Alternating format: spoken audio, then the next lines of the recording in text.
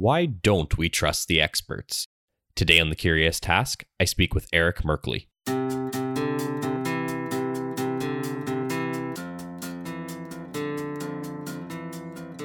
Welcome to The Curious Task from the Institute for Liberal Studies, where we explore economics, politics, philosophy, and other ideas from a classical liberal perspective.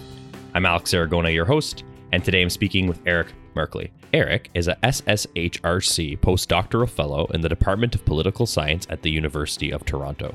He is also the lead survey analyst for the Media Ecosystem Observatory and Digital Democracy Project teams. Having recently received his PhD at UBC's Department of Political Science, he specializes in political communication, public opinion, and American and Canadian politics.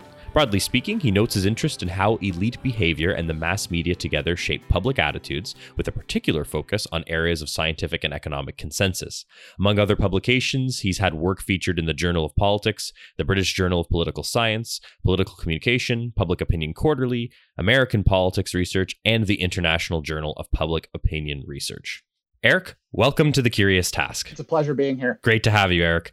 So we base each episode on a question and go wherever the conversation takes us. Our question today is, why don't we trust the experts? And there's more than one angle to enter this conversation in general, of course. So let's start with one of the pillars in some of your work, if you don't mind, anti-intellectualism. So according to some of your work, it seems that we shouldn't always think of distrust of experts as a case-by-case, issue-per-issue thing. One of your papers claims that more attention needs to be given to an overall anti-intellectual sentiment in populations. So to start with, what do you mean by anti-intellectual? Yeah, so what I mean by that is a generalized distrust of experts, whatever kind. We tend to think of experts in kind of specific domains. You've got doctors, scientists, economists, and the like, and even more kind of specialized areas of expertise like lawyers. And what I'm trying to say in that piece is that actually, like if you trust one group of experts, you're probably likely to trust them across the board. And if you distrust one group of experts, you tend to distrust them across the board. And there's a tendency in prior literature to focus on just scientists or just economists, and all these constructs kind of hang together. They kind of form a broader concept of anti-intellectualism, that you distrust and denigrate expertise and intellectuals across the board. Right. And I have a little quote here from one of your papers. It says, anti-intellectualism, the generalized mistrust and suspicion of intellectuals and experts. And you said it has relevance for political behavior in its own right, and not simply as a component of, and I think here's our next point, of conservative ideology. Because it seems that a lot of people attribute it to one party or another, but it seems that that's not the case. It needs to be looked at as a thing unto itself, it seems. Yeah. Absolutely. And, so there's this tendency to treat correlations, even modest correlations, as deterministic. And so there is, a modest correlation between right-wing ideology and anti-intellectualism, but it is only modest. There's plenty of conservatives that trust experts a lot, and there are liberals that don't. And so, it is a correlation, but it's not deterministic. So it's a broader concept. One of the sources of anti-intellectualism can be conservative ideology, but there are other sources as well. So it's not, these concepts cannot be conflated as much as they are in popular discourse. And again, and you also talk about the correlation between anti-intellectualism and the rejection of expert consensus on specific issues in some of your papers, like, for instance, climate change, water fluoridation is one of them. We could talk about some specifics in a second, but let's take climate change as one example for now. It would seem that a lot of people approaching this topic would right off the bat think of a certain party or a certain ideology as being the climate skeptics or climate deniers or whatever label you want to throw around. How do you tie this into, again, a broader sense of anti-intellectualism, as opposed to our framework being, that's conservatives, for example. They don't believe in climate change or whatever the case may be. Yeah, well, so there are plenty of determinants of skepticism towards climate change. It's not just ideology, but ideology is an important one. So, in the United States and in Canada, there is a strong association between conservative ideology and skepticism of the climate change scientific consensus. So that is there, but there is also an association, strong one, even stronger, between anti-intellectualism and skepticism of climate science as well. But when we think of other issues where there are scientific consensus, it's a bit different. The ideology doesn't matter so much on some of these issues, like the safety of genetically modified organisms. Anti-intellectualism, though, still matters. And so that gets to the point that this is a construct that is distinct from ideology. It's correlated and there's some relationship there, but it's by no means deterministic. And so when we think about more broadly, what sorts of factors lead people to accept or reject science, the scientific consensus where it exists, we have to think more about just the case of climate change, where there's a strong relationship with ideology, but it's not so clear on other issues. So that again gets to that point that it's not just about conservatives being anti-intellectual. Right, and as you're saying, for some people, it is sort of this immediate connection between conservatism or more older stock people, to use a Canadian term, or conservatism in the United States, where the anti-intellectual thing is sort of recognized as perhaps part of that ideology, but by some people. Yeah. But on the other hand, just to be a little funny and of course maybe balance it out for our listeners as well, I mean, we there seems to be, as you were saying, when we get to other camps, sort of we can correlate anti-intellectualism with that as well. I'm thinking of some specific examples, like, I don't tend to meet many conservatives in my travels that are talking about the healing powers of crystals or being very skeptical of GMOs and things like that. There's pockets, but you're right. It doesn't seem to be something we can just say, oh, it's that party that believes in such and such. That's pretty interesting. And one other thing, just to build on this point, we also have to think about, we focus so much on U.S. politics, for good reason. It's a raging tire fire, and you can't take your eyes off a train wreck. But there are other Western democracies, so we have to think in a comparative context as well. And even in the climate change case, there's not this clear association between being a conservative, being ideologically on the right, and skepticism of climate change science. So it holds in Canada, it holds in the U.S. It's weaker to mixed in other countries, and so that gets to the point where there's not an inevitable association between some of these constructs like ideology and skepticism of science. That elites matter. And by elites, I mean the political class, like members of Congress, members of state legislatures, governors, and the like. That they're opinion leaders, and they bring their supporters along with them on a lot of complex issues.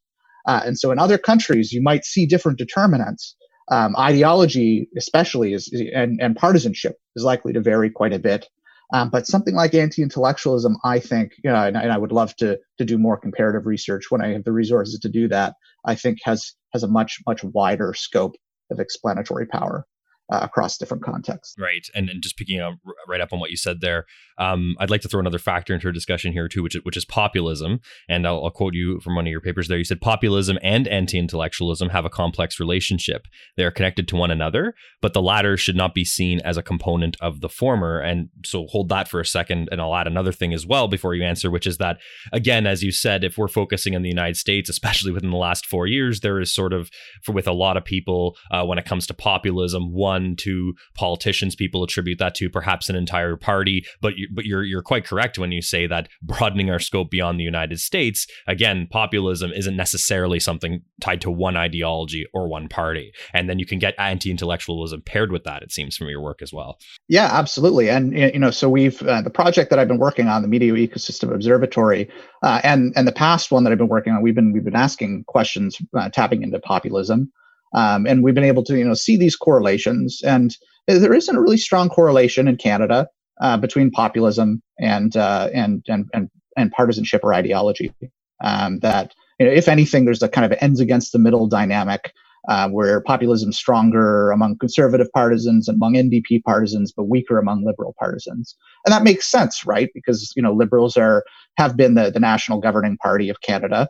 And so they attract people that are less populist, as a result of that. And so the relationship between populism and ideology and partisanship, again, might be different in different contexts. We tend, especially because of Trump, we tend to conflate right-wing ideology with populism, but that's simply not the case.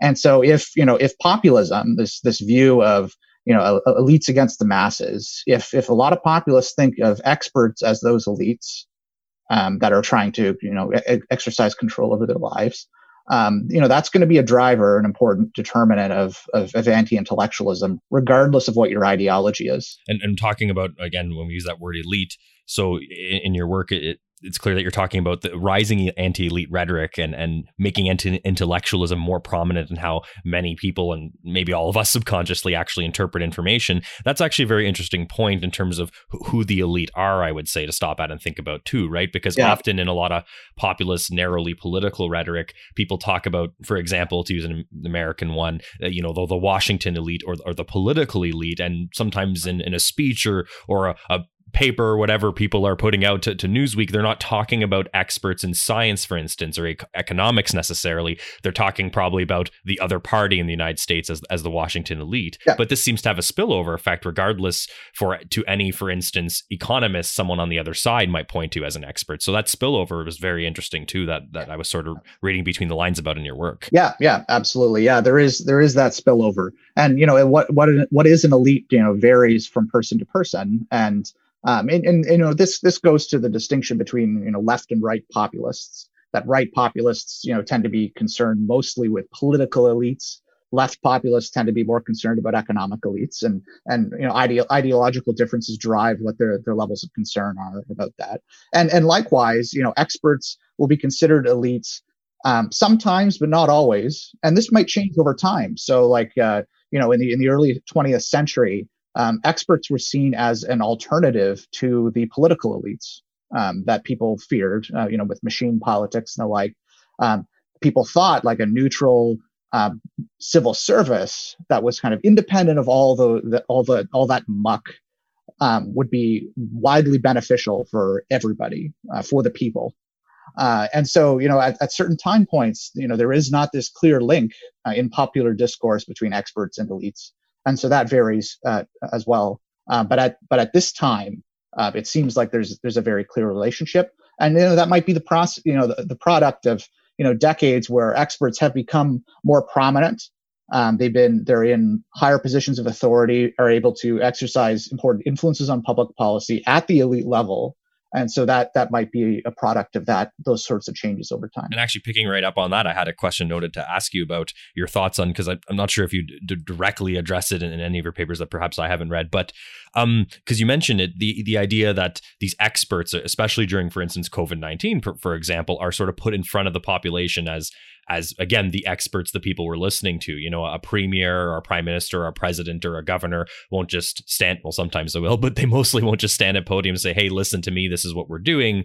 They will, make their political statement and say, and here's the expert that's going to lead us through the crisis. And then this person isn't just someone cited or called upon, it seems, once or twice. They're sort of hitched to that political wagon moving into the future. So I'm wondering what your thoughts are on about that, and how, if it's harmful to the spectrum of discussion that these people are too closely associated often with government on the one hand and party on the other. Yeah, no, that's a great question, and I don't have an easy answer for this. So on the one hand, there are good reasons why politicians do that. It deflects some blame in case things don't go well, right? And B, the public, for all, there is a group out there that is anti-intellectual, but for the looking at the distribution of anti-intellectualism in Canada and the United States, it's only a small minority. It's not. There isn't this majority opinion out there that's hostile to experts. Most people are very trusting of expert communities across the board. And so that's important to keep in mind. So from a political perspective, absolutely you want to attach yourself to experts, because if you want to persuade people, you're not going to be able to persuade members of the opposite party, but the expert might. So there are good reasons to do that. On the other hand, there's a danger of it going too far. And in the U.S., I think there is a tendency for the scientific community to be seen much too uncomfortably as kind of part of the Democratic coalition. And that's a very big problem. So things like, there's been some research done about like the effects of the March for Science and other things on public attitudes. And it seems like it does turn away Republicans from groups of experts.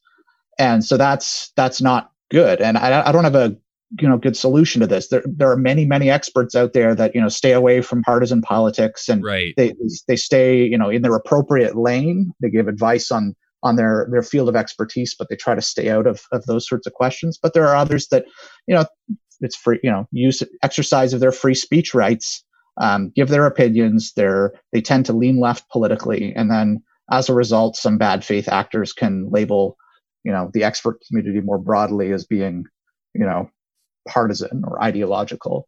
And I honestly don't have a good solution to that.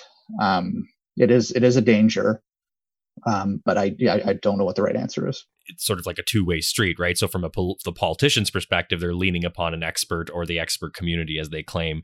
This is a play for credibility for the politician, whether it's crisis or on a certain issue, good for them. But on the flip side, the expert, of course, as you were saying, runs the risk of being associated with a certain party, or for instance, becoming a political figure themselves, like Dr. Fauci in the States. Regardless of his intentions, we can't call on the operation of his mind ourselves. But all that to say, whatever he intended, he is now looked at by many in certain camps as effectively just another political figure. People's doubt of his expertise stems from this whole idea. Well, of course, I've seen the comments on Twitter online. Of course, he'll come out and say that. That's what the party wants him to say, things like that. So there's a risk of the experts becoming known as effectively just another political figure primarily. Well, the weird thing about that specific case is that he's part of the White House task force, right? So he's not being trotted out there by Democrats. He is kind of in effect, because Democratic elites happen to share his perspective on things, but he's still part of the administration response. And even then he's seen as kind of a deep part of the deep state or some such nonsense, some sort of insurgency trying to throw off the Trump train or whatever people say, right? Yeah, and that gets to the point of, so it doesn't really matter who appoints you. So this is tricky. Like there's nothing Anthony Fauci can do about what Democratic elites or activists say. He can't exercise any control of that. All he can do is give his best good faith advice, and the rest of it's kind of out of his control. And so then that's why I don't have a good solution, because we need, in cases like this, we do need experts, at the front lines to give us advice about how best to respond to a pandemic from a health perspective and the like.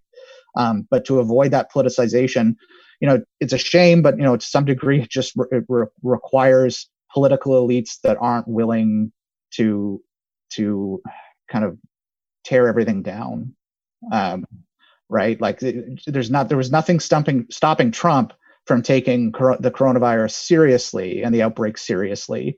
There was nothing stopping him from wearing masks once it was recommended, and advocating social distancing in the White House. There was nothing stopping him from doing any of that. Right. And in fact, from a simply a survival instinct perspective, like it's not great that 200,000 Americans have died on your watch. So you would think you would want to slow the pandemic down as much as possible to help your re-election chances. So even from a political survival perspective, nothing that they've done makes sense. But nonetheless, they decided that it would be them against the experts. Right. And to point the blame at the experts for that is kind of silly. At the end of the day, we should hold our leaders accountable for what they do. Right. And that probably points more to what you're saying before, which is this idea that, perhaps the incentives of tribalization and of knowledge at that point is basically what's the primary incentive and primary driving force for a lot of what you just said, rather than whether or not we mistrust the experts or not. It sort of is in tow with that. I'd like to move on to a different point here, which will probably actually be a good chunk of one here and maybe take us right into the break. But I'm going to see if we can fit it in here regardless. So shifting gears a bit here, let's talk about the news media. And I'll again read a quote from some of your work here. You said, "The fault for sharply diverging opinions between experts and the public may not entirely rest with citizens. However, scholars must also be attentive to the political information environment, the information space used by citizens to learn about political issues, of which the news media, of course, is a critical part. So it's important that we recognize that this isn't just, you here sitting here saying, oh, that pesky population is completely silly, and anytime we see anti-intellectualism, it's for no good reason, right? Your work also covers, for instance, the news media as one important factor in potentially, regardless of intentions, fueling some of the anti-intellectualism or mistrust of experts. And you also go on to say, news coverage of expert consensus on general matters of policy is likely limited as a result of journalists' emphasis in news production on novelty and drama and the expense of thematic context. So there's a lot to unpack there. So let's talk about the news production angle too. I guess it's important to first recognize when we think about sources of information that these people are in the business of producing news and headlines ultimately. Yes. And that's not even a value judgment statement for me. That's just what they do. So right off the bat, as institutional analysis, that's important to recognize, right? Absolutely. And then we move on from there, and you say news content is biased toward balance and conflict, which may weaken the persuasiveness of expert consensus. So here was something very interesting I found in your paper, this idea of false balance. Can you get into that? Because of course, if you talk to any journalist or people working at the more respected, what are the more looked at as the more respected news outlets, of course, they think they're balanced. But what's false balance? You're saying, unbeknownst to them, they're actually creating a false balance. There's lots of stuff going on there. So first, just to separate out partisan media from kind of mainstream normal media, they have different bases of consumers, different incentives, different norms. So different norms operate for partisan media. This doesn't really apply to them so much. So when we think about what sells is like the first thing to think about when trying to understand what winds up being covered in the news media, and what gets sold, like what generates the clicks, what pays the bills, are conflict laden news stories, cut and thrust, one side versus the other, and part of it is this norm of balance where journalists want to be fair. They tend to kind of zero in on two sides, but even though reality is much more messy than that, there are multiple sides. Nonetheless, they try to kind of zoom in on two sides. They try to, to some degree, paint these sides as equitably. So give them both, equal space or an opportunity to air their position. And the kind of incentives for that are multiple. One is that if you start just ignoring, say, conservative elites, Republican elites, that's a problem. You're going to lose access to your sources. There's lots of big time consequences for that. So you want to be fair to the side that you need access to.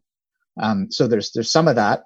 Some of it's just a fairness norm that a lot of journalists hold, that it's not their job to pick a side. They need to present both of them and be fair in their coverage. And some of it is it just makes a better story when it's one side versus the other. They fire shots at one another. It's more conflictual. And so all of that's going into a tendency for journalists to have both sides represented. A second point is that it really doesn't sell articles to put in a lot of policy detail or virtually any policy detail. So you get kind of really superficial news about specific events, like a bill's passed and the like. And you get a story structured around explaining that event at the time, but not giving the context of the event over time.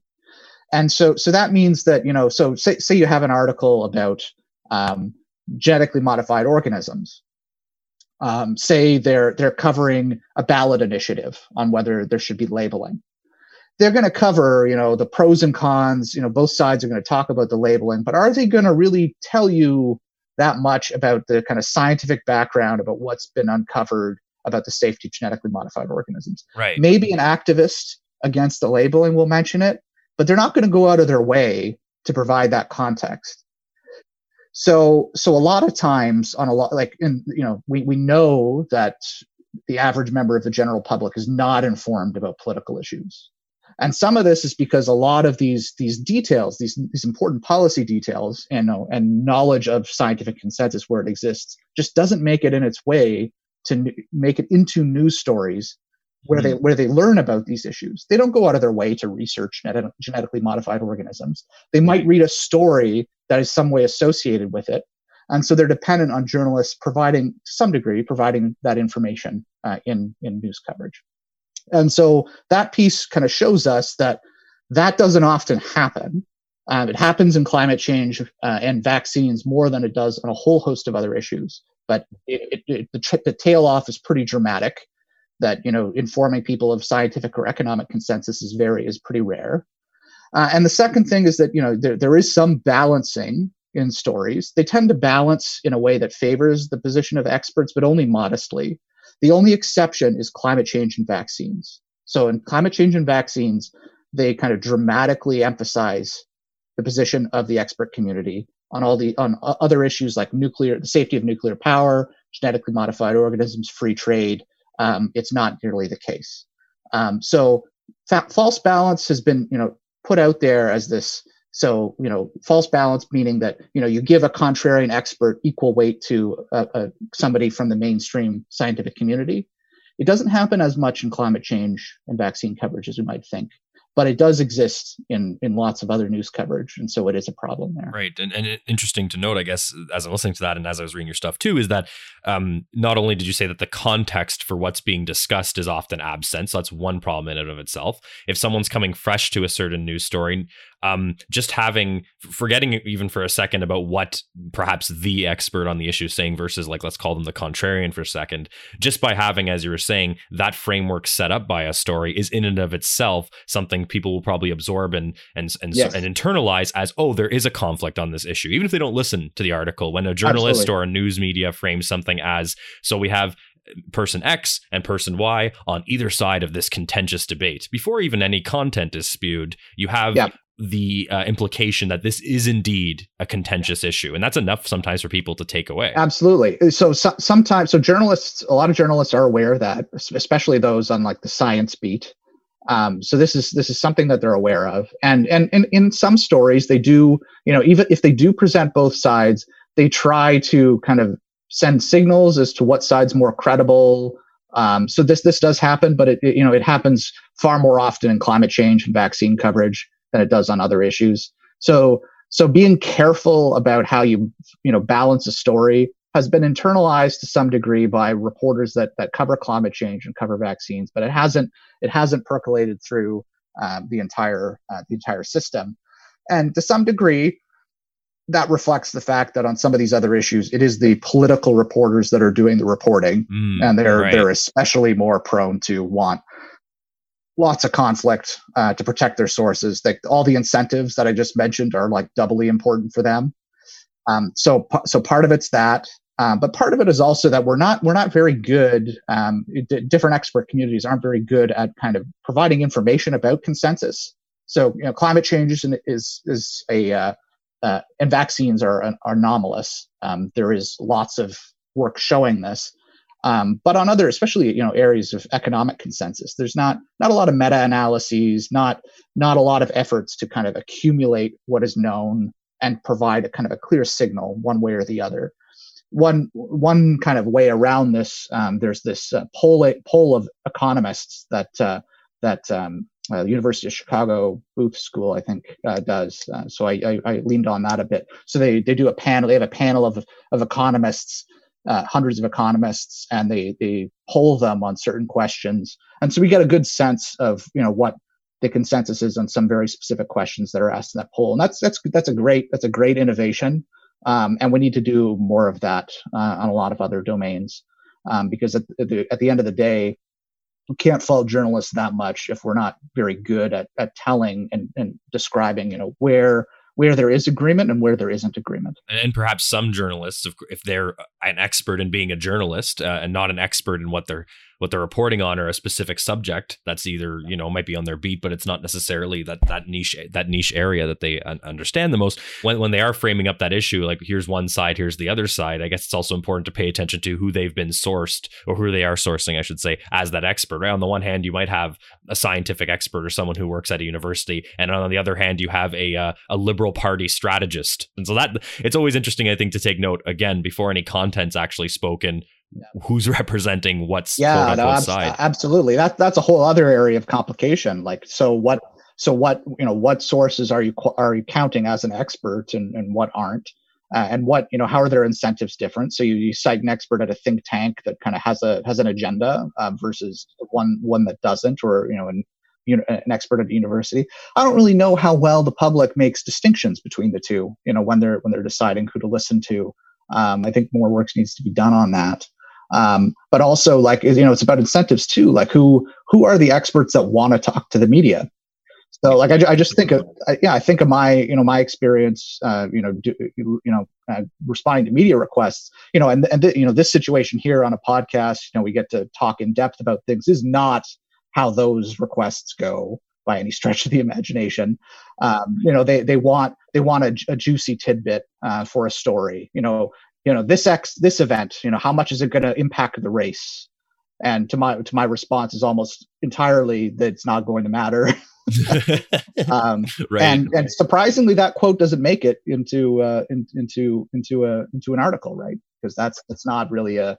But some other expert is more willing to play the game, but that's not getting the best information out. And so there's all these complications about how experts are treated in the news, and there's a lot more work to be done. We need to focus on a lot more. Right. And one can think of many examples, just theoretically there had two, right? Like if there's a 6-part story a journalist is working on, or a group of journalists is working on, and in 2 of the 6, they have an expert cited or somebody on another side of the opinion that is primarily talking from a political or partisan purpose. They're a conservative or liberal strategist or whatever kinds of experts they lean upon. And then the other article or part of that series, they actually are going to someone who is either at a think tank or just an independent researcher. Like, even across the same subject, you could have major variances in what the expert is, as you said, having as their primary intention. And one other point, kind of to build off this, that I think, and I really wanted to highlight it here, is that experts can't tell us everything, and we have to be careful, when they try to. So thinking about these issues of scientific consensus. Some of these consensus are pretty narrow. So, like, global warming is happening. It's man-made. It's a serious issue. But how to solve it is a different question. It requires a policy response. Policy responses always, generate winners and losers. And so, the kind of the calculation of how to fix the problem, how to best balance those issues are political questions that involve discussions of values and norms, that an expert can't just say, this is, and to their credit, the vast majority of them won't say this. They don't have the final say on some of these questions. It's about norms and it's about values. Questions of economics are especially this. You have something like free trade, and it helps everybody in the aggregate, but there are winners and losers. And depending on what kind of values you have, you might make that trade-off differently. It might entail a different policy response. Those are questions of politics, and experts can weigh in on them, absolutely.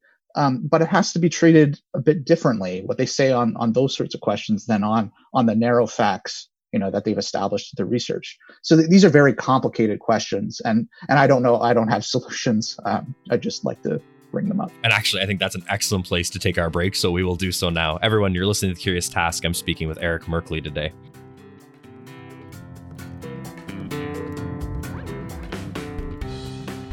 The Curious Task is a podcast from the Institute for Liberal Studies. Feel free to send us questions and feedback to curioustask@liberalstudies.ca. A special thanks to our supporters on Patreon, including Andy Crooks, Bryce Tingle, and Christopher McDonald. Remember to like us on Facebook, follow us on Twitter @TheCuriousTask, and rate us on Apple Podcasts or wherever else you're listening to The Curious Task.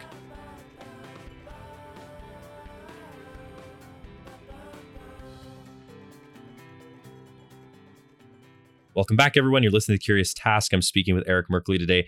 Eric, before the break, we were talking about a lot. The last point we were talking about what was the news media, and one of the final points you're making about that is how there often is a lot of gray area on some of these issues in terms of where we sort of give away from that expert consensus into, okay, now what do we do about this in the public policy arena, et cetera, et cetera. And it occurred to me as I was reading some of your work on this, and as well as you were just talking about what you were talking about before the break there, that, and perhaps this is where we parked partisan media for a second. So perhaps where this comes back in. But it seems that one of the biggest problems for some news media, at least, or the way some journalists present a certain issue, is that both the expert consensus and potentially the policy options that fall from that are sort of like a bundle. That is to say, if you accept one on one end, you have to basically accept the line throughout. And of course, partisan media is the worst with this. But that must also be another source of confusion for many people that do consider themselves relatively political, but also they tell themselves they're interested in the expert opinion. Where that line blurs in reality must also blur quite a lot in people's minds as well, in terms of what sort of bundle of reality they're accepting for themselves, from consensus and fact through to implementation of policy. Absolutely. It's very complicated. And, you can accept the scientific consensus on climate change, or genetically modified organisms or free trade, and have, different views of public policy. So, maybe you do think free trade is welfare reducing in the aggregate, that most people benefit. But you also believe that, there should be compensation in policy for the losers of free trade. And that's perfectly consistent with the economic consensus on free trade. If not, it is the consensus among most economists that there should be compensation for the losers. How to especially when things get simplified in political discourse, there's a tendency to be, for activists, experts say, climate change is serious and human caused. Right. Therefore, you must accept this particular policy package. It probably implies that you should accept a policy response of some sort. But the nature of that policy response is very much an open question. There's lots of possible solutions to climate change. Economists would probably elevate carbon taxes as the most efficient means of doing that. But again, whether you prize efficiency, is to some degree a value judgment. So whether you want to accept that policy response is, values matter there too. And this all gets kind of pigeonholed into one package, as he said, in political discourse, and that's harmful.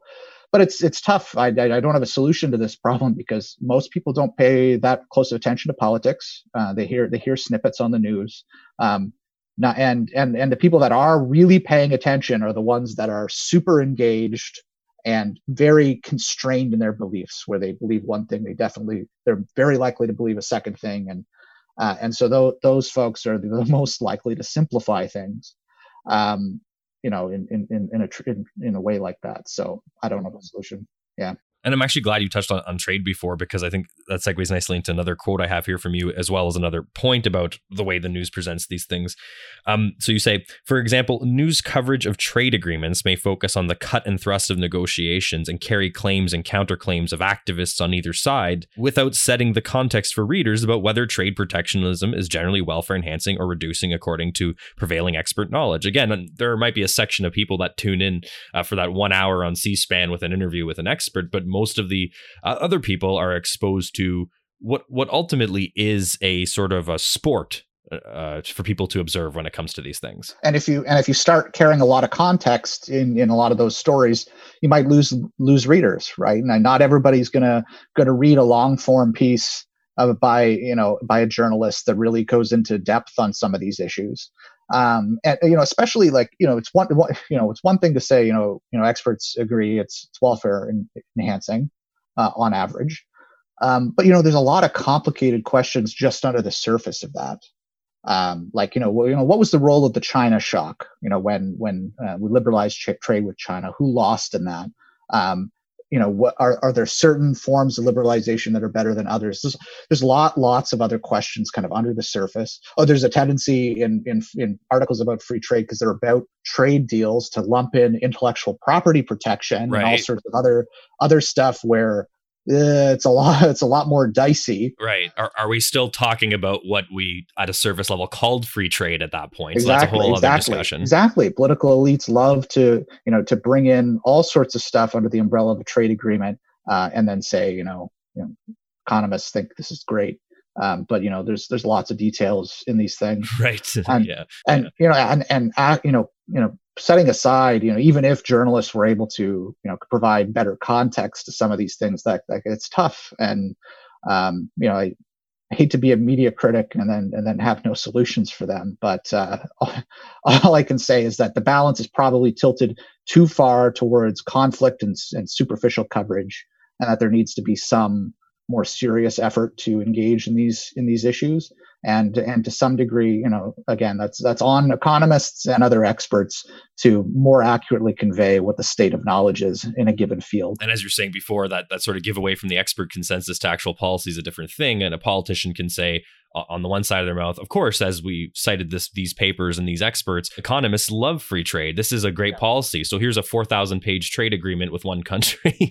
Yeah. So that's a whole different thing. Or something even more subtle. Like here's another example of this. So when I was coding a lot of these free trade articles for that article, there was a fair balance of opinion that that most people thought these trade agreements were good. So NAFTA was one of the ones that came up. Mm-hmm. For instance. And so, the balance of articles was, pretty, it leaned in the favor of position of experts. But what exactly do experts support about something like NAFTA? Well, a lot of the kind of political class, like Clinton's line on NAFTA, wasn't about, whether enhances welfare in the aggregate. Like no politician talks like that, mm-hmm. right? It was about, it helps exporters. Right. And so that's mercantilist. He had this speech where he stood in the hangar of Boeing, I think, at one point and said, this is the ideal American corporation, this corporation with protectionism and subsidies. There you go. Exactly. Yeah. So, you can think NAFTA is good for the wrong reasons, at least as far as economists are concerned. And that's a subtlety that very rarely gets picked up because it's about protecting trade exposed industries versus helping exporters. And that's kind of the only frame the media has really been able to cover these sorts of issues in. More recently, there's more concern about environmental and labor protections, and there's some other stuff that's more common nowadays. But that was the dominant frame during NAFTA. And so, like, again, that's to some degree the fault of economists, like not making it. Maybe they do make it clear in their interviews and it never makes its way into coverage. I don't know. But it's about helping. Free trade's about, benefiting consumers.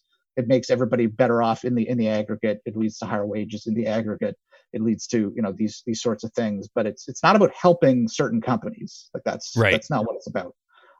So those sorts of subtleties never get picked up. In the same vein, as we were sort of saying, politicians sort of take what they think at least to be the expert consensus and sort of run with it. And so let's pivot over to a broader discussion on partisanship again in the discussion or a broader context here about partisanship and how it affects whether or not the general population ends up feeling that they trust the experts or not. So, in your work, it's clear that it seems to you that partisan affiliations affect the opinions of many. And of course, this contributes, as you point out, to the idea of like what we can call the top-down model of attitude formation. Before I ask you a couple of follow-up questions, why don't you just elaborate on what that sort of top-down model of attitude formation is? Yeah, absolutely. So what it means basically is, so imagine an issue just recently arrives into public consciousness. So people don't really know what it's about. They don't know any of the particulars. They don't, and they don't know how it maps either directly or indirectly through possible policy response onto their ideological and partisan beliefs. They don't really know enough. They're not sophisticated enough. They don't pay attention to politics enough to kind of intuitively know where it falls in either direction. And so opinion leaders matter. And opinion leaders, can be it could be Sean Hannity. It doesn't necessarily need to be politicians. Right. The perception is they're an opinion leader. End of story. Yeah. Absolutely. Yeah. And the group of opinion leaders that we tend to focus our most attention to because they get picked up the most in the news media, and so the media mediates the communication, and the media really likes to focus on politicians, and so they are have central importance. Party leaders matter. So presidents. Members of Congress, state legislators, governors, and so if you're a Republican and say it's the mid 90s and you don't really know what's going on with climate change, there hasn't been that much media attention to it to this point. You don't really know what it's about, but you sort of trust experts who are like, yeah, okay, I'm concerned. But then you hear a lot of ruckus about Kyoto, and Republicans are saying that this is not a thing. There's not enough evidence, and it's going to kill jobs. Mm-hmm. You don't like that because you like jobs, and you're a Republican, and so you follow their lead because you have what we call an affective. So affective means like positive or negative charge that you associate with certain political leaders or objects. And it kind of, you intuitively kind of follow their lead.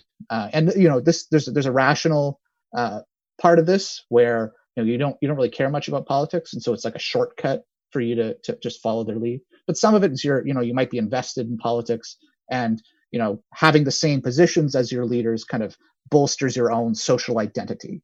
So that's kind of a social identity perspective on partisanship.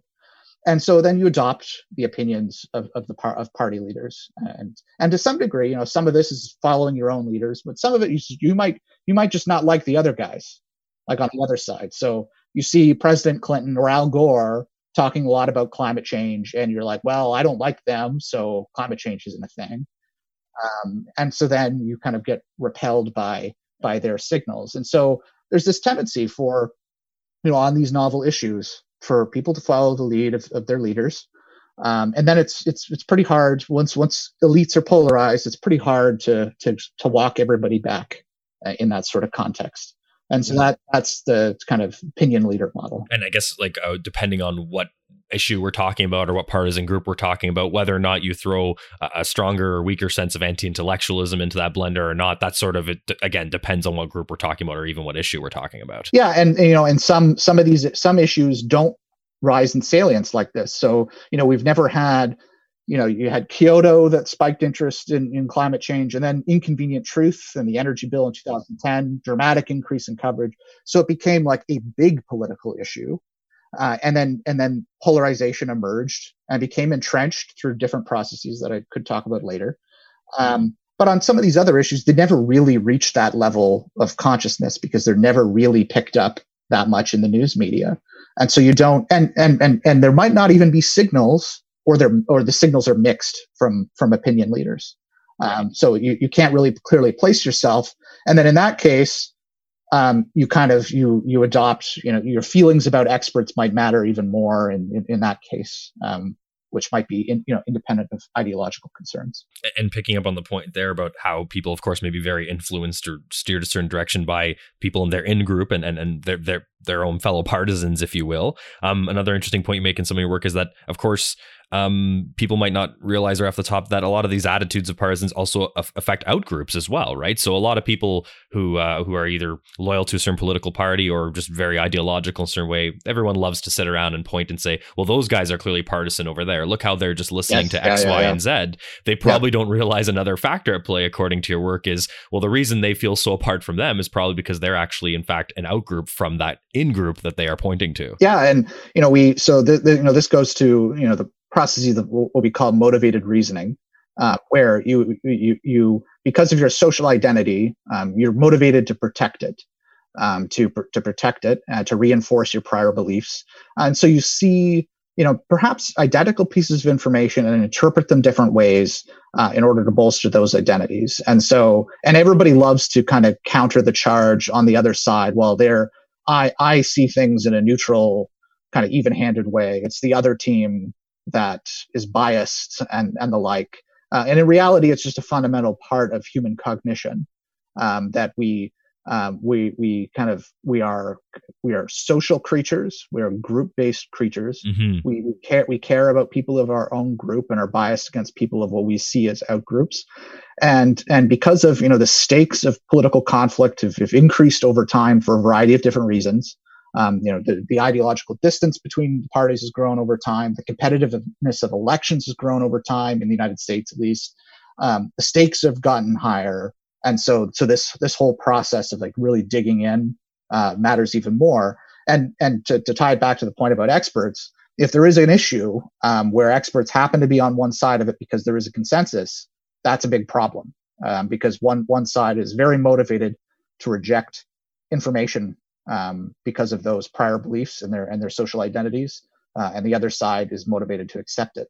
And then it's very hard to kind of bring people alongside the consensus when everybody's kind of dug in. I'd like to shift gears a little bit, probably to another thing that's actually in the same vein again of what you're just talking about. But and now that I'm looking, our time is winding down here a little bit, and that's okay. But I'm wondering, of course, we could probably spend a whole 4 hours on this. I'd like to talk about social versus news media, and which fuels more misperception and misinformation. So, right off the bat, some of your work talks about something that I think a lot of people have a gut feeling about to begin with, but it's nice to actually see it confirmed in actual work, which is that, of course, you found in your work that media like Twitter is more responsible for misinformation. So a social media is more responsible for misinformation than news media. And this idea of infodemic, which is we have this wild spread of misinformation. So if you don't mind taking us through your thoughts on that and why it's, number one, important to distinguish what's going on in news media and social media. And of course, then we could dive deeper into social media. So the key difference between social media and news media is there's more efforts at quality control in news media than in social media. So they have different incentives. They have an institutional framework that allows them to take the time to make sure they at least get the story right as best as they can. But in social media, thoughts from everybody just come out. It's a cesspool. Right. And so, you're going to get a lot more misinformation circulated online about that. Now we have to keep, a few caveats in mind here. Most Canadians and Americans are not intense social media users. So there's a baseline here. Most people get their news, believe it or not, from the television, from broadcast TV. Most Americans are not dialed into Fox News or MSNBC. So this is a minority. The minority matters. They have a very loud voice, right?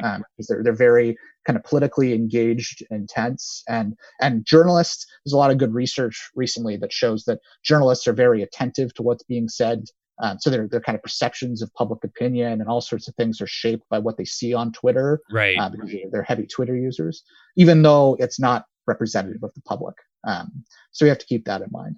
But the reality is, social media, there's a lot less information control. There's efforts, Facebook and Twitter to curb this.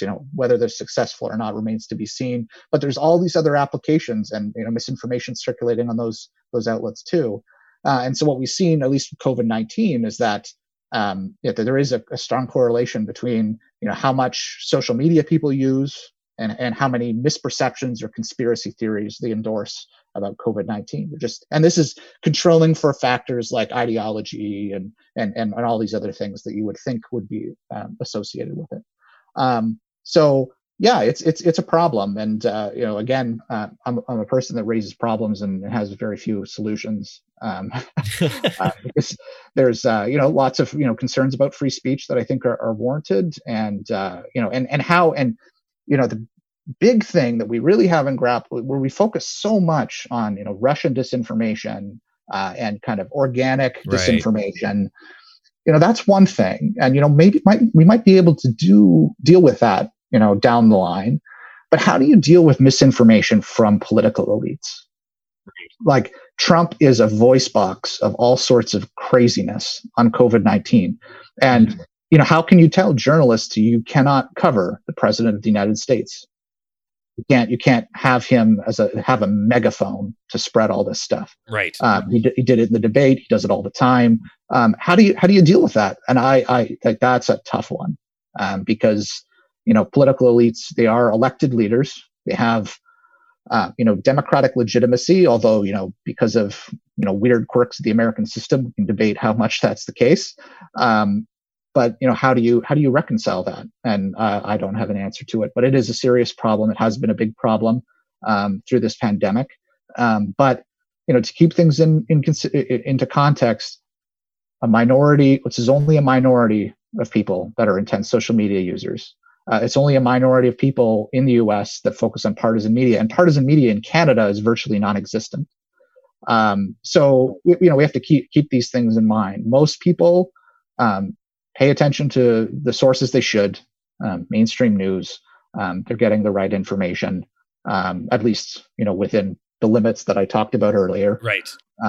So we have to keep that in mind. So if we become if social media usage over time becomes more and more widespread, because right now it's a lot of older folks don't use it. If it percolates through the population over time, this it's an issue that isn't going away. And so we have to find a solution. Right, and again, that some of the tenets of social media are the same things you're saying in news media. The things that get the views in news media are often when a sense of false balance is provided or conflict. I saw somebody excitedly one time, reference in news media some important issue that was going on at the United Nations General Assembly. Of course, no one's going to read the paperwork, but this guy was saying this is like the Super Bowl of politics. I'm like, yeah, okay, thanks. So that's the kind of attitude people have approached those things in the news media. But on social media, again, what gets the clicks, of course, and what gets people interested, and especially on your phone, that's a whole different paradigm when you're just kind of absorbing information, is conflict and what at least is presented to be sometimes the quote unquote the actual truth. I think it's important for us also to keep in mind that just algorithmically speaking, and the way these platforms are designed, is that unless you make serious efforts to mitigate these effects, by default, they're all set to construct a certain reality that they think you want to see.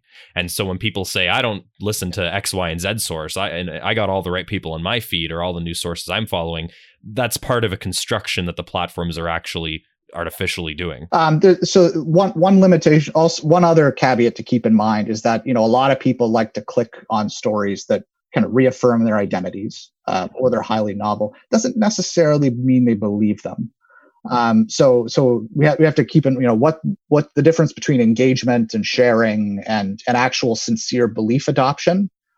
There's a tendency sometimes it's like COVID's kind of thrown a bucket of cold water on this theory, but there is a theory out there of kind of expressive responding to survey questions that people adopt. People will tell a survey, like they'll fill out a survey to support their team, but it doesn't. But if you like pay them to like have the correct belief, right, they'll be like, okay, no. So there might be some of that going on. And also that we got to keep in mind that people don't. This is again a minority. I can't even begin to say how vanishingly rare partisan media usage or echo chambers are in Canada, for instance, and even in the U.S. It's very, very highly overblown. People that are watching Fox News are also paying attention to other outlets. And so, even if they're encountering misinformation, they are also encountering the correct information. It's an important caveat to keep in mind. There's a lot of doom and gloom in this area of research.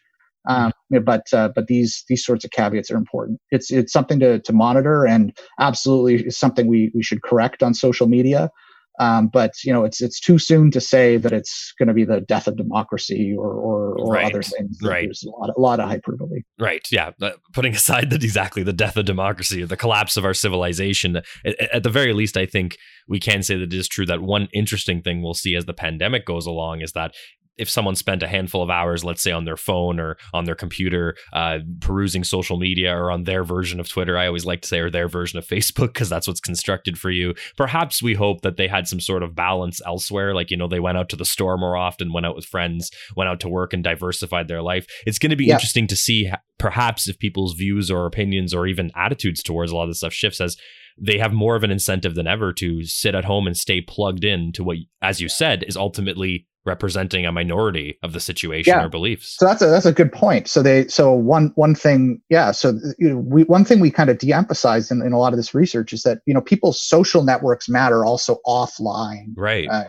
They're face-to-face discussions with other people about politics, and people have much less homogenous networks offline than they do online. And so even among people that are social media users, there are mechanisms in our social world to counteract these things. Now, if the balance tilts where our offline contacts erode and where everything's kind of moved more and more online, it's still going to be a concern in the future. But at least at the moment, people talk more about politics with people face to face than they do through social media, and that's true even of people that use social media. So we have to keep all that in mind as well. Well, I think that's for me, my value judgment, that's a stat and a point that gives me hope. So thank you for that. One final question before we go to our formal wrap up here.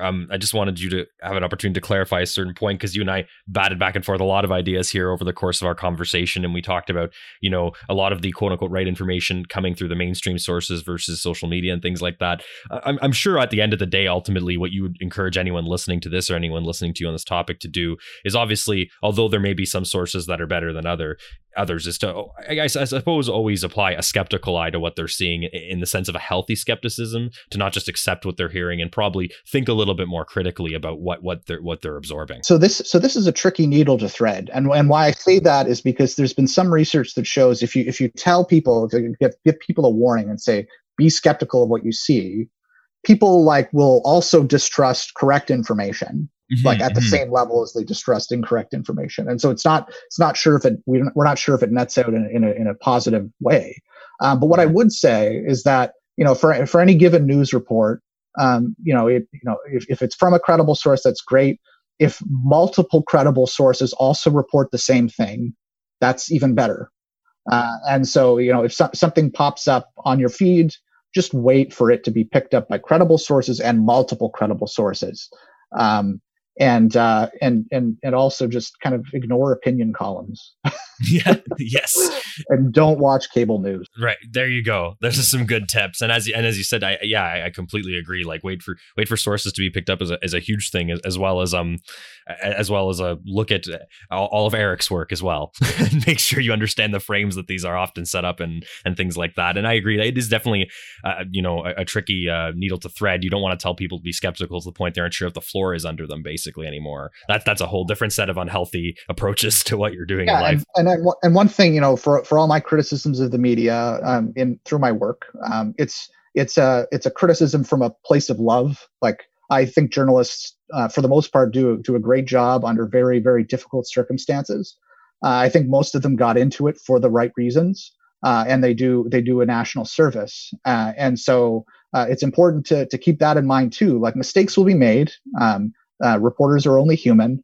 They're going to get the story wrong sometimes, and just because they get the story wrong, or experts, as experts kind of learn more information through the pandemic, some of their messages changed, and this is all healthy. That's the way it should be. We don't want reporters or experts to be kind of locked into positions in the face of evidence. We want them to be able to catch mistakes, to change their message accordingly. And so we have to keep that in mind. It's messy. It's not going to be perfect. But they're all doing it for the right. Most of them are doing it for the right reasons, and they're doing it under very trying circumstances. Yeah, excellent point. I mean, these are ultimately human institutions. What we hope people are looking for is others that are setting up forums for debates and information to be shared. We hope that people aren't looking for their own preferred propaganda tower, if you will. Yeah, absolutely. And I think that takes us right to the point where we can do our formal wrap up. So Eric, in each episode, we want to make sure that the guest actually has the final word. So let me just say that we've talked about a lot. If we can bring it full circle and put a finer point on our exploration of the question today, that'd be great. So let's do so in asking you, what do you hope are ultimately the main takeaways for someone listening to here on why we don't trust the experts? If someone's going to have one or two things from this conversation that they pull, what would you like those to be? That most people do trust the experts, and that's a good thing. And there are times when experts will provide messages and provide advice that might be uncomfortable for you for reasons because of your ideological beliefs or your partisan beliefs and the like. And all I would say to that is that they're not kind of part of the enemy. They are trying to provide the best advice they can under trying circumstances. And so listen to what they say. And if you have a normative or value trade-off that puts you apart from them, then you adjust accordingly. But you don't have to deny what they're saying to maintain that. So there are plenty of grounds for healthy debate about public policy, where we can still acknowledge scientific or expert consensus where it exists. Eric Merkley, thank you very much for joining me on The Curious Task today. It's been great. Thanks for having me.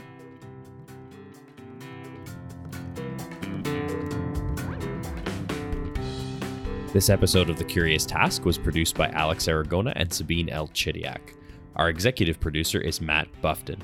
The music you heard on today's episode was created by Lindy Voppenfjord. You should check out his other stuff online.